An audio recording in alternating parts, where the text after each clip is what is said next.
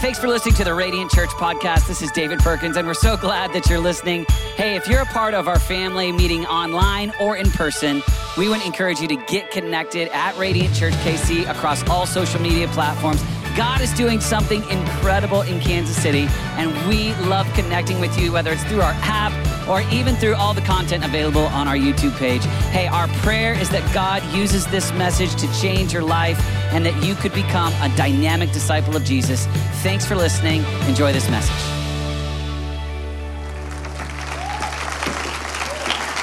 Hey, Radiant family, I have my father joining me on Father's Day. Can you give a big hand for Hal Perkins?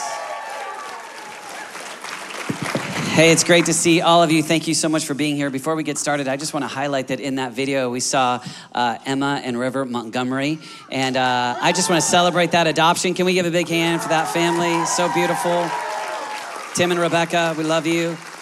And just so many of you just jumping all in with adoption and loving children, fostering. Can we give a big hand for all of those families that do that? So kingdom, looks like Jesus. So awesome. Just love that. Love celebrating that. Love what God is doing. All right, Dad, here we go. We're in this series. Hey, before we do that, let's just pretend it's a Tuesday, 1991, baby. I've got a mullet. You've got more hair. I've got more hair. And we're like, there we go. Hold on. Yeah. We weren't allowed to drink root beer. Were we? Yeah, we did. Okay. Come on, yeah, there you go. All right, so here we go. We're gonna celebrate ahead of time. My dad took me out on Tuesdays, and so we'd sit there, and we didn't drink root beers. We drank a Coke at Brahms. Where they refilled them for free. I know, yeah, this would be expensive to refill. And there's no caffeine, so who cares? I don't even care about it now. All right, so, but basically we've been in this series, and kind of big context that we're talking about is week after week talking about, as the family of God, what God's invited us into. And it's a culture building idea where we've worked on humility and we've worked on rest and we've worked on living with mission. And today, Father's Day, having you join us, but I want us to just lean in, and we're going to talk a little bit about making disciples in the family. And let me just read this real quick. I read this last week, but this verse, because Jesus talks about those who do his will are his family. And so let me read this, and then we'll jump in, and then we'll pray in just a minute. All right. While Jesus was still talking to the crowd, his mother and brother stood outside, wanting to speak to him. Someone told him, "Your mother and brothers are standing outside, wanting to speak to you." He replied to them, "Who is my mother and who are my brothers?" Pointing to his disciples, he said, "Here are my mother and my brothers. For whoever does the will of my Father in heaven is my brother and sister and mother." And so I love that. I think it's a perfect context for talking about making disciples in the family. So do you want to pray for us before we get started? I do, except I'm not good at faking spontaneity, but I think it was really great. Wait, does that mean you think I am? No. I mean, you're pointing at me just like this. I'm sorry. I'm not good at it. I'm telling you. But in this first service, I thought it'd be great to have Dos come, but I think it'd be great to have Livy and Dos come if they both pray short. Hey, it's Fair your enough? day. It's Livy, your day. Dos, come on, Happy come, Father's Day. quick. Come quick. Okay. Lord Jesus, I thank you for this day. I thank you for this amazing Father's Day. Jesus, I ask that you give Dad wisdom as he speaks. Jesus, would you use him as your vessel and speak through him? In my prayer, amen. And we believe for that. Jesus, we love you. Father, we are so honored to be in your house. Father, to be able to gather with the saints and worship. Jesus, we delight in you. And Father, on this Father's Day, we celebrate you. Father, we thank you for the kind Father that you are, the one by whom we cry, Abba, Father. So Jesus, we look to you today. We thank you for the kind Father that you are. Ask, Holy Spirit, that you would help Poppy as he communicates your word. I ask that you'd give him clarity, Jesus, that you'd strengthen him. Holy Spirit, would there be only your words? Yes. Help him listen well and communicate well. We love you. We delight in you. In Jesus' name, amen. You guys did great. Thank you. So let's go after this. Let's get started. One of the things that I have great memory of in my childhood was some of the ways that you intentionally spent your life making disciples in the family, obviously. And when I was older, I was able to look back and recognize abnormal systems, habits, processes that took up a lot of time and a little bit of money to intentionally do. Not much money, yeah. I mean, 10 cents a month. Just kidding. But talk to us for just a moment. Let's go back to the 1970s where you're starting to put your plan into place.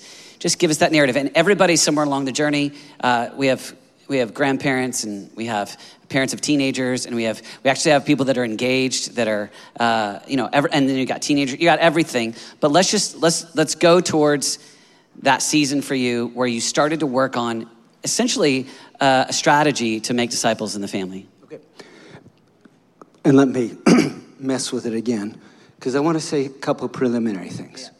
First of all, we both know, deeply agree, that every good thing that you've done as a dad, and you're shocking to me how good it is. Every good thing I ever did, every good idea, every good word, we know. Comes from Renata. Yes. I missed it in the first service. Sorry. No, that's exactly the truth. Actually, but it comes from above. From God. I knew where you're going. That's a good verse of scripture. We didn't have it on the screen, but you missed that line. Anyhow, and so let's get that clear. I mean, I'm dead serious. Doesn't sound like it. From God, yeah. It's really a big deal. But I don't particularly like the phrase because we use it flippantly, but we both married up. Yeah. Big time.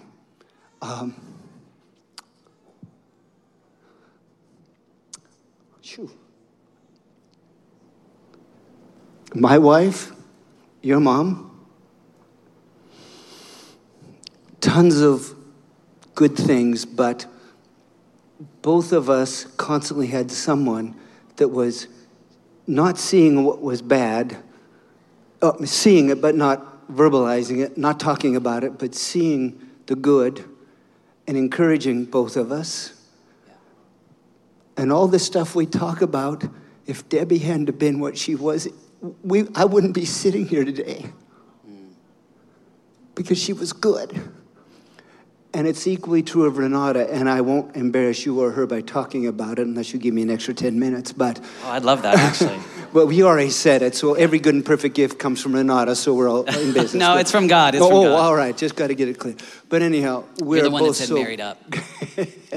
I actually married up. She's like an inch taller than me. Yeah, Sorry, I didn't want to say that, but I was thinking it. Anyhow, no. So, yes, we're good. And I do want to also, this is very important. You asked me about purposes and processes, and I want to get to that. We're going to talk about high and lofty purposes today. And we're going to talk about fathers.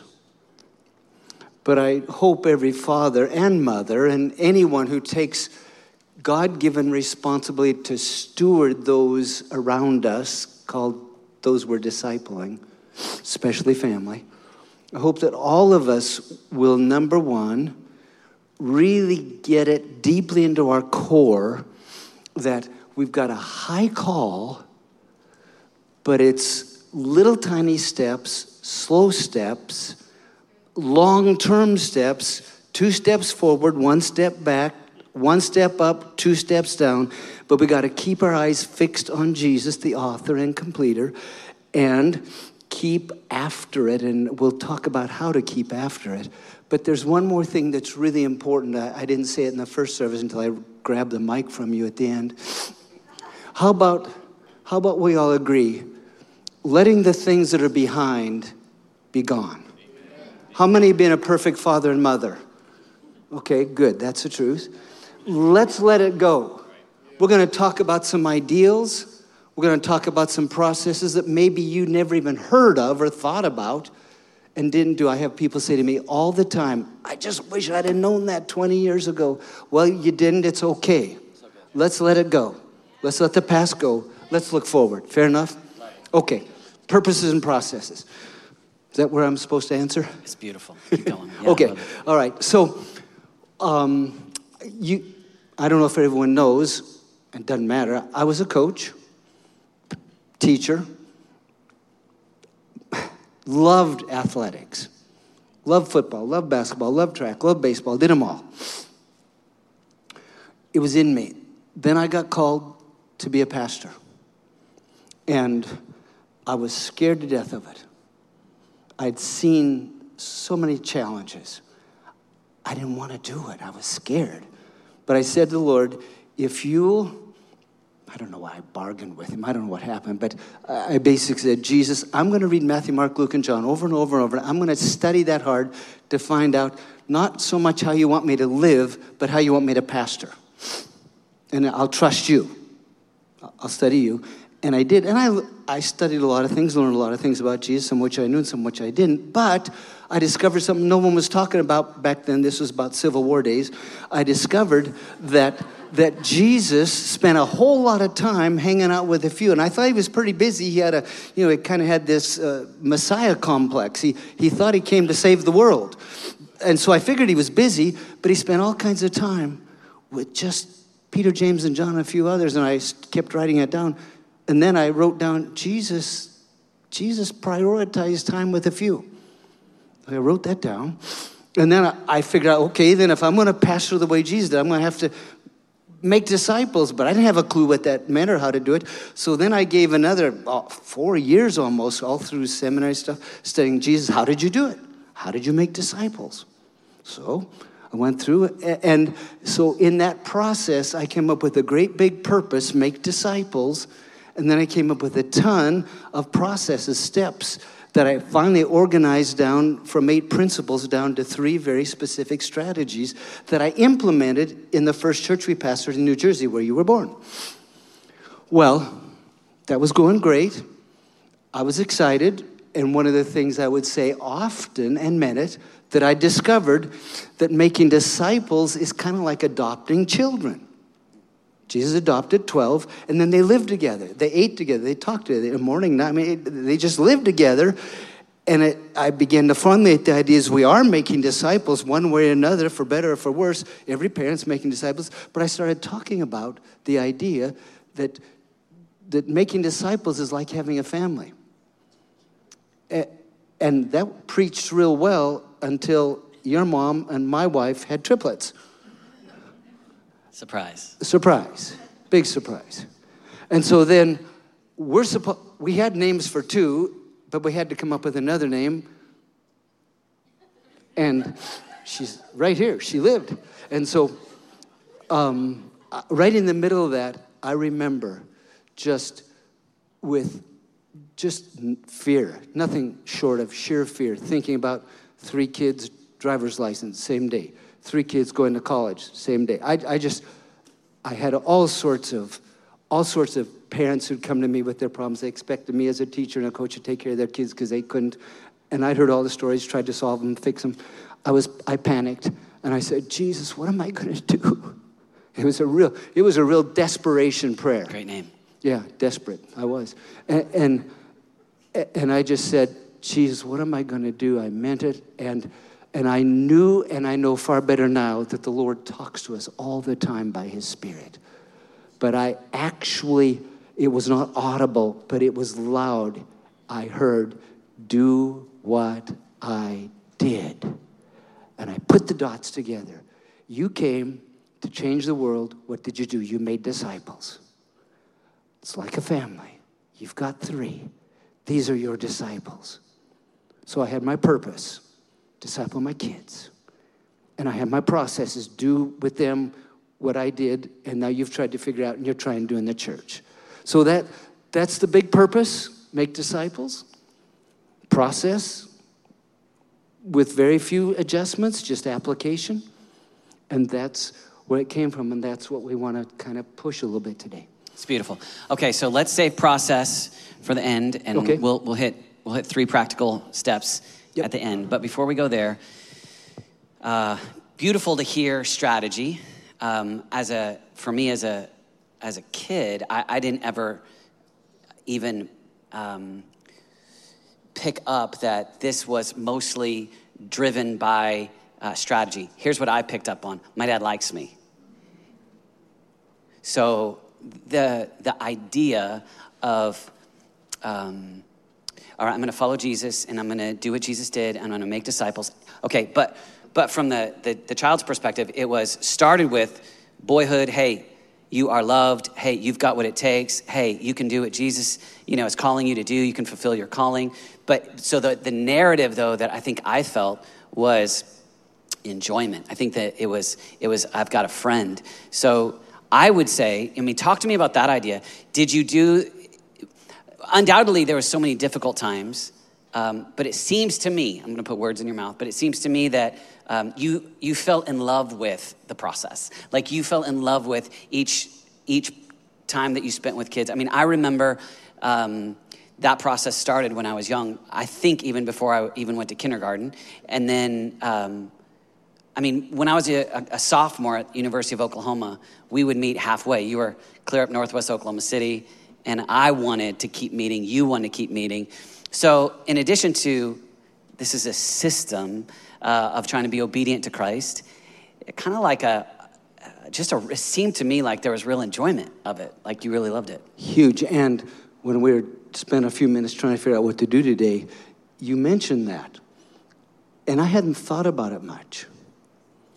Because that wasn't I just didn't think about it much. But I did think about it. And the fact is, I loved it. But then I thought about it, and you said it, and I try not to get too emotional, but I loved it because I loved you. And Dana, and Deborah, and then Dan. And the reason I loved being with you because I cared about you and I wanted desperately to help you, but my idea of helping you was not making you the best basketball player in the state. That would have been God of miracles. Or making you a straight-A student, or good in algebra, or having the coolest clothes, or getting a big job. I was very narrow. I was deeply convicted that if somehow I did whatever it took to make you the best ball player, the best student, all the stuff that, if I did all that, but I didn't help you have the best possible relationship with Jesus, I would have failed you in the most important thing. But I also was convicted deeply, probably to a fault, but I was convicted that if I spent my time and energy helping you, coaching you in what I believed was most important, which was a real relationship with the living God, it would bear fruit, it would have behavior implications and all of that, and I knew that. But I knew it came out of relationship. And I knew that relationships don't happen automatically. They have to be coached, they have to be modeled, they have to be taught, they have to be practiced. And so I knew that if I would do that with you, that the rest would take care of it. I knew if I'd seek first the kingdom, all these other things. So I was like a laser on coaching you in your relationship with God. And here's what I realized this week. I loved it. I was getting to coach something that mattered. I coached football. I coached basketball. I'm not saying that didn't matter. It really, I had some of my best days. Did more things as a coach in football and basketball often than I did as a pastor that were really kingdom beneficial. But there was nothing that I enjoyed more than not just being with you because I loved you, but the dream that I saw and the hard work of learning how to pass, learning how to shoot, learning how to screen in spiritual terms, coaching you in how to relate to Jesus was fun for me. And I loved it because I loved you and I wanted what was best, and we were working toward what was best, and that was motivating for me. So speak to the mundane parts, what you said at the beginning about how it takes little steps over and over again in the difficult times. And I would look at the early years as formative and probably enjoyable when we were little. Obviously, all of us, three of us being the same age, so much going on at the same time. But then junior high, high school, college, those years, speak to some of those valleys, some of those difficult moments. I know Dana was near perfect, but Deborah and me and Dan, we had some challenges. We don't believe in original sin anymore, right? No, never mind. Okay. Yeah. Oh, this is going online. Be careful. So, Okay. no, but speak to that. Speak to the difficult things, you know, like, because I think that sometimes when you hear that, like I'm in the thick of it right now. I mean, my kids are 12, 14, 16, 7, yeah. And so, speak of, and so it's high dream, high goals, and then sometimes it can feel a little bit overwhelming in the day-to-day attempt to make disciples. Talk about, can you do that? Is that right, Deborah? Can we? No, I'm just kidding. We won't put you on the spot, but can we talk about some of those Absolutely. challenging times? Yeah. And of course the foundation was in place through all of our meetings, and the coaching you to even spend time with the Lord and training you and bribing you to do it. I didn't give you any money for taking out the garbage because you should have done that, but I'd pay you all kinds of, well, I think all kinds of money. You don't. That's all right. A penny a day, Dad. Well, no, come on. It was better than that. 2 cents? D. No, come on. Help me out. No, It was no, 3 be cents, quiet. 4 cents? Okay, so let me win this argument. Okay. So, If you would remember it. yeah, my memory's better than yours. Come on. Anyhow, so, but we had worked hard in establishing the foundation. Yeah. But then when the stuff came, we'd already had history through all the dates where I listened to you. I was not to teach you. Early on, very early, when I have time to talk about this, but we did teach you to obey, to come under authority for a ton of really big reasons. Yeah. That's a parenting seminar down the road. But as soon as you could reason, as soon as you could talk, you would want to stay or go or run things or didn't want to do what you were told to, except you know, whatever. But then I would say, well, you give me a reason for doing this or not doing that. Give me why to do it. Give me why not to. And I forced you by asking you questions, coming out of a lot of relationship, but coming out of saying, okay, you want to go stay with your friend's house? Help me to understand why. I could have told you why I thought it'd be better or not good, you know, but I wanted you to think. So I didn't teach you. I didn't tell you. I said, you tell me. What do you think would be best? Why do you think it wouldn't be best? And I would say to you, I hope I said, I intended to say over and over, if you can persuade me, you can do anything you want, but you got to persuade me. So why do you think? Go ahead. Where did you get that example? Who taught you to ask questions? Well, yeah. I don't know if I can remember the specific, but when I was studying Jesus, how he made disciples, I remember the day I wrote down, and I had my theology, my Christology going, and I said, he asked a ton of questions, over 360, I think it is, I'm not sure. He asked questions all the time, and I wrote it down. If I'm going to make disciples the way Jesus did, I got to ask questions. That's where I got the idea. And so instead of me teaching you, I asked you questions. So just give us a few of the questions that Jesus asked. I know this is spontaneous, but. Oh, sure. Well, I mean, the big ones I use in our regular discipling process now is, who do you say that I am? Do you understand what I've done? Are you listening to me? Do you truly love me? If so, care for and feed my lambs and sheep. Do you actually believe me? Those are 5 that I stole from him that I use in my discipling process. Right. Yeah. And so what I would say, the questions that I remember you asking me is, so what do you think Jesus wants? Yeah. What is Jesus leading you to? Yeah. What? And when I hit a moment where I didn't know the answer, because that was quite often, you would say things like, well, what do you think I think? Yep. And then I had a person in front of me that was devoted to Jesus, that was an example, that helped, so that my mindset was not just following commands, but my mindset was learning to think as a follower of Jesus. So my intention and my memory, but memory changed, you know, but my intention was that I would ask you to tell me what you think. And if it didn't seem strong enough that I say, great, you can do it, That's why my meetings were longer than the girls. Would you do what you do? You got to meet them where they are. That's right. And so then I would say, my memory is that I would say, well, do you know what I think? Yeah. And you often did. In fact, it seemed, again, my memory is that you usually did. And then, so I started by asking what you think, and you'd say, and if it wasn't good enough, I'd say, well, you know what I think? I wouldn't tell you the answer. And then you'd say, yeah. Well, I'd say, well, what do I think? And you'd tell me, and then I'd say, so what do you think about what I think? Because it's not good enough for me to think about it. You had to own it. Yeah. But I didn't want to tell you, own it. That's the truth, believe it. But then my memory is that sometimes, I know sometimes I said, and I intended to say, it really doesn't matter too much what I think. Do you know what Jesus thinks? Right. Because I wanted you to see him objectively as a truth source that was really smart to buy into. Mm-hmm. There's positional authority. We've gotten that in place. There's relational authority where you want to please Jesus because you love him, but there's this rational process. I wanted you to believe that Jesus was the way, the truth, and the life. I wanted you to think, what does Jesus think? Because I didn't want you to follow me. I didn't want you to be my disciple. I wanted you to be Jesus' disciple, but I knew he needed me to connect you to him.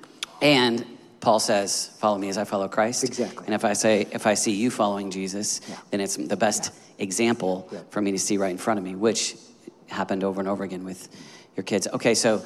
Well, let me add one more thing to that real quickly. Totally. It's your day. Yeah, for 39 seconds. No. And now I forgot what I was going to say. That's all right. No, I remembered. I just remembered. Okay. I hope I said to you enough. I hope I said there will be times when I don't follow Jesus. When I say things, I do things that are not his way, his tone, his attitude, his spirit. And you'll be my friend if you'll tell me. If you ever say anything. I hope I said that to you enough that you bought it. Do you remember that? Sure. Okay, all right. Oh, yeah. Yeah, it was not ultimately about following you. It was about following Jesus. Yeah. And then it was saying, let's do that together. Yes. And that was ultimately, it was reciprocated. Yeah. Hey, help me. Yeah. Which is a lot to say to a 13-year-old, or 14-year-old to say, hey, help me follow Jesus. That was I think you were saying it to me as a pretty young age. Like, if you see anything in me that doesn't look like Jesus. But I meant it, and you can see what's wrong. You could see what was wrong. Everybody knows when we don't do right. Right. When our attitude's wrong, when our tone is wrong. You don't have to be a follower of Jesus to know that. So you were, but it was a good thing. Okay, let's go next step, and let's talk about, first off, you alone with the Lord, making disciples in New Jersey, form a plan to make disciples of your children, and looked a lot like what you were doing in the local church, implementing that. And then the point that I wanted to make was just that it's awesome. Like discipling your children, you fall in love with, you're in love with Jesus and you fall in love with them. Yeah. Like you love, you care, and it's not just a grind. It's like you want what's best. Yeah, so and you die for it. It gets in you. It rearranges where you're.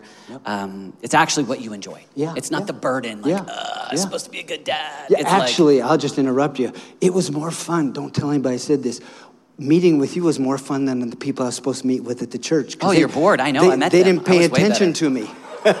You at least paid attention. No. I'm just kidding. This is off. We're not taping this, right? Oh, it's going to be on the internet forever. All right, so. New day. And so you loved it. Yeah. You loved it. Yeah. It's so beautiful. So let's go next phase, and that is, I think the thing that Deborah and Dana and Dan and I would say was Jesus was everything to you. Your magnificent obsession, your delight, your joy. And that made you strange. That made you rare. That made you, because I think we lived in a culture that was kind of a Sunday morning check a box in terms of the city that we lived in and how most of what Christianity looked like. Big overstatement, but you know what I'm saying? Like, but our family, you had this intentional every day. Let's be with Jesus. Let's have a family gathering, a family meeting where we talk about what it means to follow Jesus. And let's talk about our motives. And it was, so we experienced Jesus being a big deal to you. Yeah. Just as simple as that is, and we're to connect fathers to making disciples. Can you just talk about how that happened? Yeah. how Jesus became Yeah. so much to you? Yeah. And before I launch that, I just wanted to say one sentence that came to me. We talk about what's important to us. Mm-hmm. And if we don't use the name Jesus, faith comes by hearing. If we use the word Santa Claus, we believe. But we need to use the name Jesus. If we'll have intentional conversations about Jesus, not just what you ought to do and how to do, but that's huge, and that's a whole nother discussion. But let me get to your question, unless you want to. Can I add to that? Yeah. Because what you're doing is you're helping point to the why. And so sometimes as parents, what we do is we connect all the dots, and then we give the command. And you're wanting to help children, teenager, young adult, 45-year-old. Yeah. Keep In connecting fact, it to Jesus. I hope I said, and I think I said, I don't want to tell you what to do. I don't want to be your boss. I don't want to be your parent.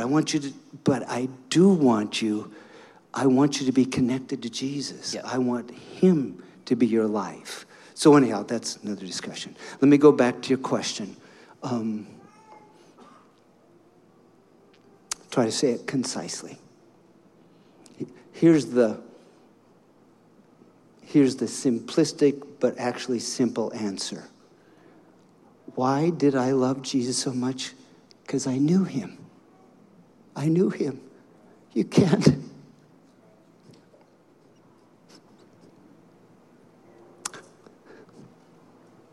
You can't love someone you don't know. I knew. And I knew him long before I became a pastor. That's probably why I became a pastor. I knew him in the garden before I was a pastor. I knew him on the cross before I became a pastor. I knew him as God who emptied himself. God, rich, became poor. God with all power, limited himself. I knew him. Most of all, the thing that stunned me perhaps more than, I could, time limits, but I came to learn about Jesus. Maybe, I don't know if we want to put it on the screen. I got a bunch of scripture on this, but I learned to know about Jesus, that he didn't just on the cross suffer and say, Father, forgive them, which is enough to make you love him. Or in the garden, of his own free will, lay down his life. I do it freely of my own choosing, he said. Father, if it be possible. And the Father didn't say, you have to go. The Father just gave him a bigger picture, and Jesus got it and saw it and said, nevertheless, not my will. But that was the big moment. It wouldn't have meant a thing except Jesus, moment by moment, Jesus was always led by the Spirit. Jesus was never the leader. He was always the follower. He didn't say anything. He didn't do anything. He didn't even come to any conclusions or any judgments on his own. Jesus always was in relationship with his Father by the presence of the Spirit. And he never, ever one time ignored the Father. The very essence of sin, ignoring God. Theologians disagree. I take the side, he could have, but he wouldn't. And I saw him live his life. And I just loved him. And I wanted to live for him, who not only died for me, but first emptied himself of everything and lived for me in my place, substituting what he lived that I didn't live. And so I didn't want anything except what he wanted. And I don't know how, well, it doesn't matter. But it was just real because I knew him. That's the quick answer. I knew Jesus enough to love him. And it doesn't take too much to realize what it means that God, the Word, became flesh. It doesn't take too much to figure that out. So anyhow, that's it. That's awesome. That's a 6-hour sermon in however long I did. That's pretty good. And let's hit the processes in just a second. Okay. Let's go seventh inning stretch right there. Okay. And Sorry. let's go. I'd like to invite you just right here, just 60 seconds to just invite anybody that wants to know Jesus. Just, I know in the first service I did that at the end. Yeah, sure. But what you just said right there, that's what I experienced. I experienced watching you know Jesus, and it was inspirational to me. And there might be people here in this moment that in an untraditional way, just right now want to surrender their life to Christ. Well, I'll Make just Jesus tell Lord. you that Jesus loves you so much, he'd die for you. But first he'd live for you. And then he'd say, come to me, and I can promise you, this isn't the slightest bit of hype. This is my testimony. He'll save your life. If you get to know him enough to trust him and give your heart to doing what he said, we all come so far short. But God sees the heart. Man looks on the outward. And all I can say is he'll save your life. Now and eternally. No one has, the blessings and benefits that we experience because of Jesus. Look at your family. Look at ours. So if somehow you haven't known enough about Jesus to say, I can trust him. If he tells me to go jump in the lake, I trust him. If you haven't known Jesus enough to trust him, I don't invite you to get into, it's a marriage. I don't invite you to get into the marriage maybe in this moment, but at least go out on dates, get to know him, keep showing up, keep chasing, get to know him. Whom to know is life eternal. He'll save your life. He really will. But maybe you know enough about him today. If you haven't decided to follow him because you trust him, because you know enough about him that he's trustworthy, you could do that right now. Right now. You could say, Jesus, with what I know about you, I'm willing to say, come into my house. You died to make it possible for me to have relationship with you, but you don't force it. But I invite you, come in, let's walk, let's talk, let's forgive the language, let's get married. You live with me, I'll live with you. We'll work on it together. You'll be perfect, I'll be imperfect, but you'll be gracious and kind and gentle. And together, we'll make progress. It's the best and the smartest thing you could ever do for now and eternity. Okay. If you'd like, if you're ready, if you can say it authentically, Jesus, I think I know you enough that I trust you. Not just what you did for me 2,000 years ago, but to lead me now. I have faith in you. I'll come to get to know you better.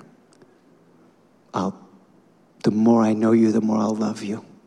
Because I trust you. What you call me to, I'll give myself to follow. Are you able to say these things with me? It's good for all of us.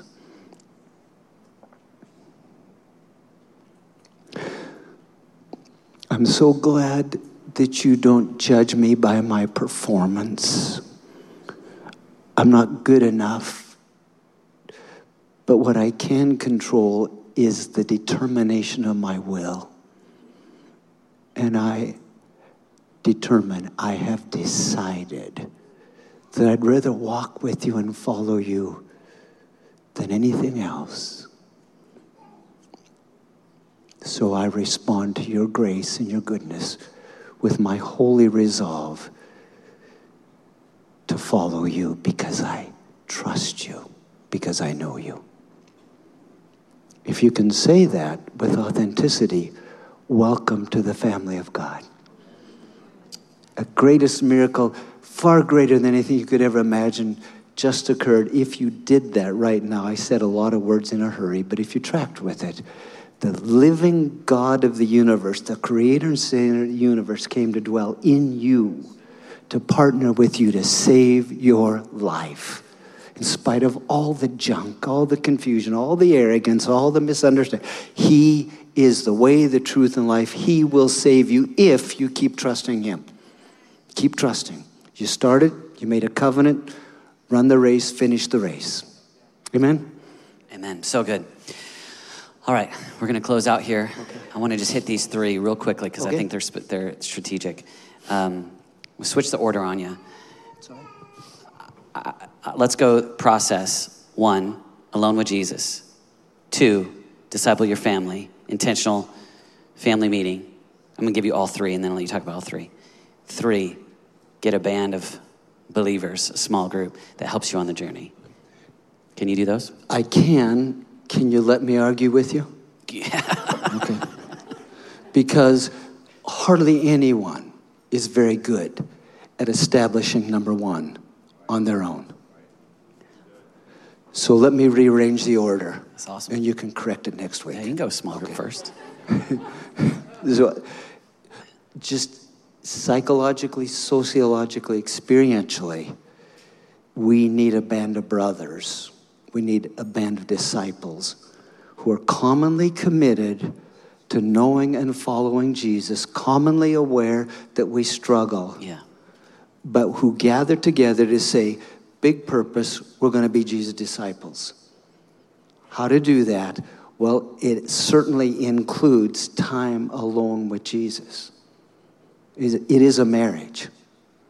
And so we talk about it, we practice it together, just like we did with you around the dinner table. And, we do that first and then say, now, go do on your own what you've learned to do together. But it's not just modeling the right way, it's making commitments, renewing commitments, praying for each other, coming back, being honest about the struggle, being accountable for it, and helping each other, and then going out again, praying for each other, coming back, and just over and over and over and over. It's a long, steady journey. So I encourage, you can say, I'm going to get up at 5 o'clock every morning and meet with Jesus. Well, best luck. Best wishes. Because most people, they're sincere, well-intentioned, and they set these high goals, and then they fumble, they stumble, and then they give up. So I say, get some comment. And that's the great news about your church. Every Sunday, this is just happening here. But get some comrades who are committed to the same thing and meet together. Prioritize time to meet about the most important things. It's actually more important than the NBA, actually, believe it or not. And I watched the last game. So anyhow, because I like basketball. But get a small group, a band, and talk about that we need to spend time with Jesus. Talk about how to do it. Pray for each other. Report progress. I don't let even people tell about the mistakes and problems. I just say, tell us the good stuff. So good. Be accountable for the good things. That's what God did. Tell us the good. But if there's nothing to talk about, we know that they're struggling. If they don't come to the meeting, we know they're struggling. Right? See. So then do that. Then work on your time. The first one you mentioned. Work hard. I like to say work hard on the marriage. Spend time alone with Jesus.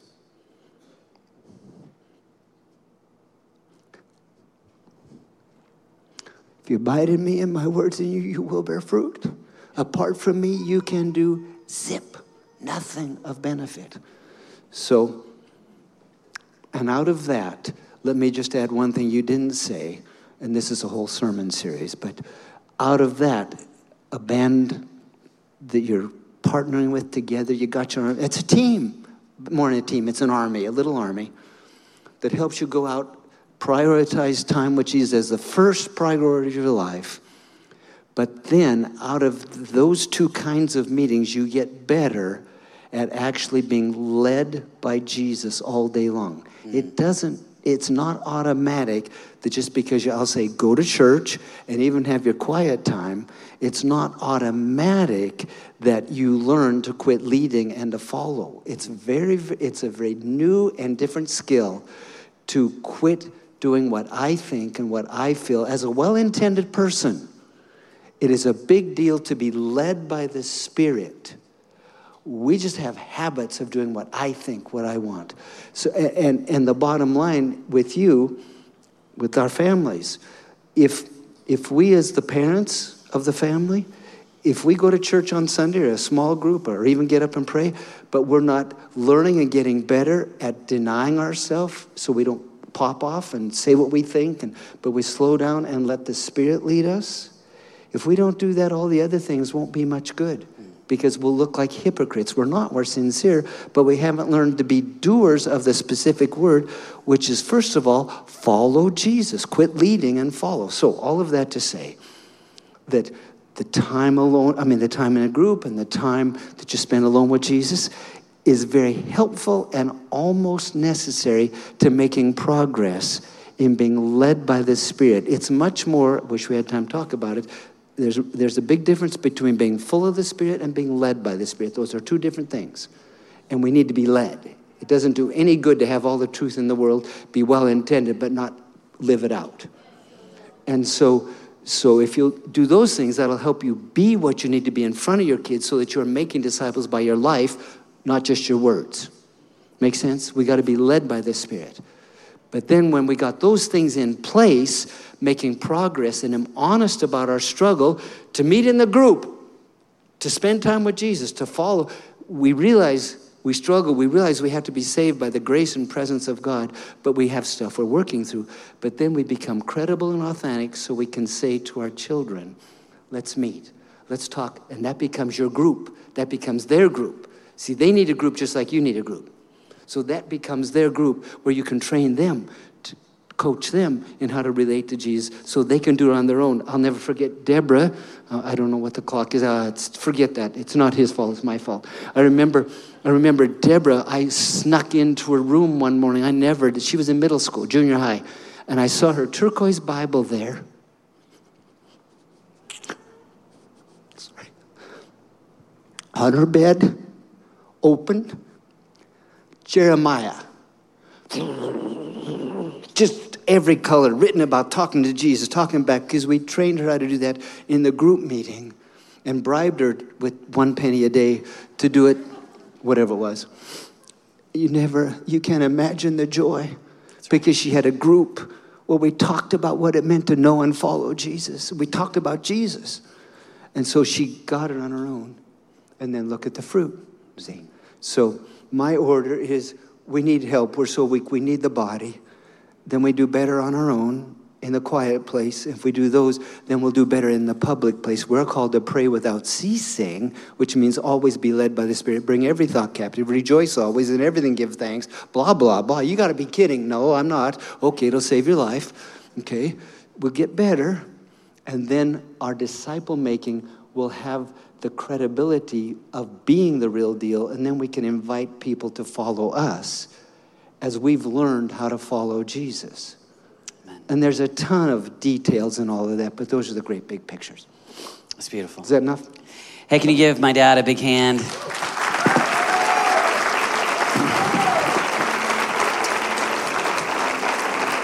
awesome. Hey, let's all stand together. Also just want to add, my parents, Hal and Debbie Perkins, are leading a small group on Monday nights for our summer small group semester. And my dad's book is available for free to everybody that joins that group. Or you can join one of his Zoom calls. He's doing Zoom calls, and you can go to our website, radiantchurchkc.com, and there's a pathway for you to connect. And he's giving out books to everybody that joins his group. And so, love you, Mom. So great. You guys are incredible, amazing, wonderful. Let's just take a moment. I'd like to invite the ushers to come forward and the prayer team to come forward, and we'll close like this today. Let me just pray over our families. Believe God, help us take steps to be disciples of Jesus. Father, we love you today. And God, there's no greater delight than following you. I thank you for every father and mother. Thank you for every child and teenager, every grandparent, every single person in the room. Jesus, we want to look like you and be like you and follow you. And we just pray, Holy Spirit, come and help us. On our own, we will go our own way. We want to be close. We want to stay close. And I just pray, Lord Jesus, I love even that phrase that Dad talked about. Every family, a group. And I just pray that in our homes, mothers and fathers, Lord, would be able to lead their children and bless them and strengthen them. We ask, Lord Jesus, God, as we give today, Lord, take what we give, use it to make a difference. God, as we have hundreds and hundreds of teenagers gathering next week, as we prepare for our Serve Day in July, Father, we ask, Lord, that you would use what we give to make a difference here in Kansas City and around the world. We honor you. We love you. In Jesus' name.